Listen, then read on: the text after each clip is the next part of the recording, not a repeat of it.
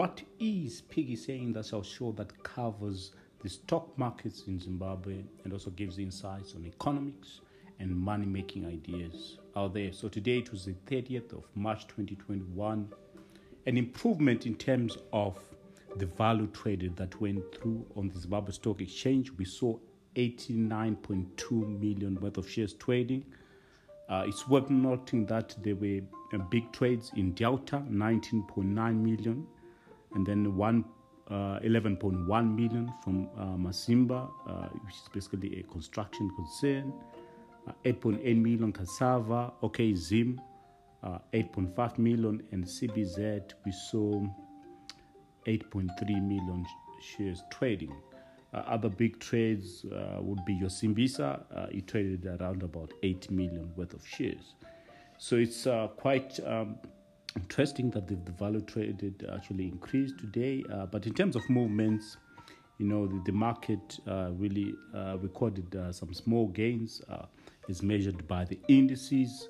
The all-share index was up 0.79%, and the small caps index was up 0.23%, which sort of points to the fact that the movements were not that big.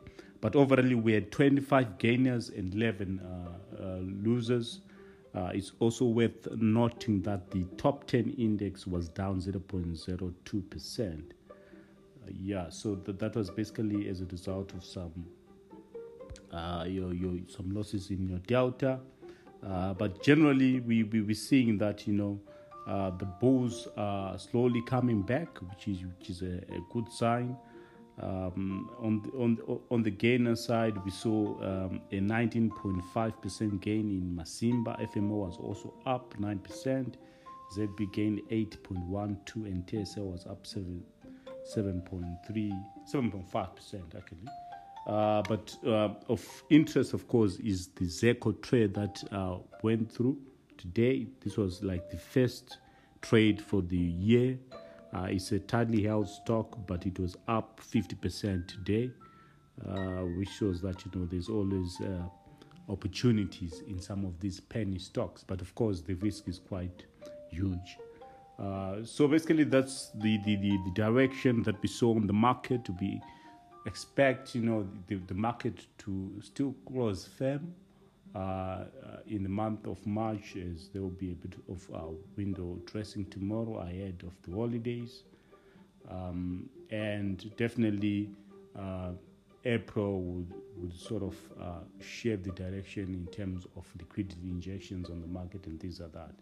So I think what is lacking on the market is just the lack of momentum, lack of direction in terms of where the economy is going.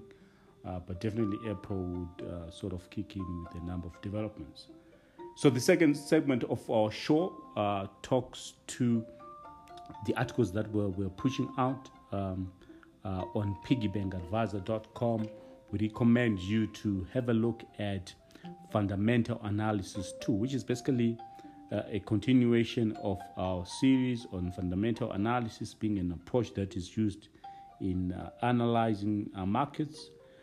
So the article really talks about the need to understand economic fundamentals such as growth rates, industry growth rates, economic growth rates, things such as trade balances, and even inflation trends. So with growth rates, especially when you're looking at GDP, generally countries that grow faster are often good places to invest.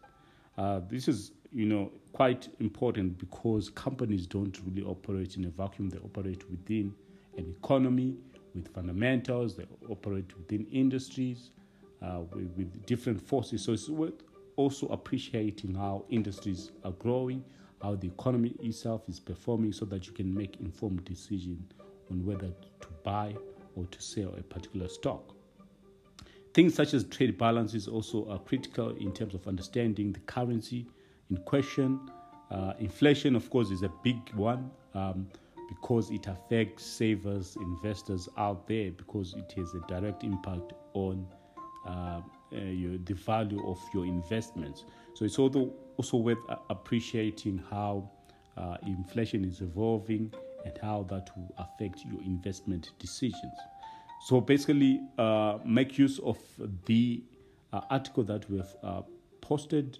We've also put a link for the investment one-on-one handbook. I think it's important to highlight that chapter 2 covers a lot about these statistics or economic indicators such as inflation, GDP growth, and things like that. So make use of investment one-on-one. It's a free ebook that you can have access and start working on fundamental analysis techniques. Otherwise, for more insights about the markets, about economics and things like that, please stay tuned, stay plugged in on piggybankadvisor.com.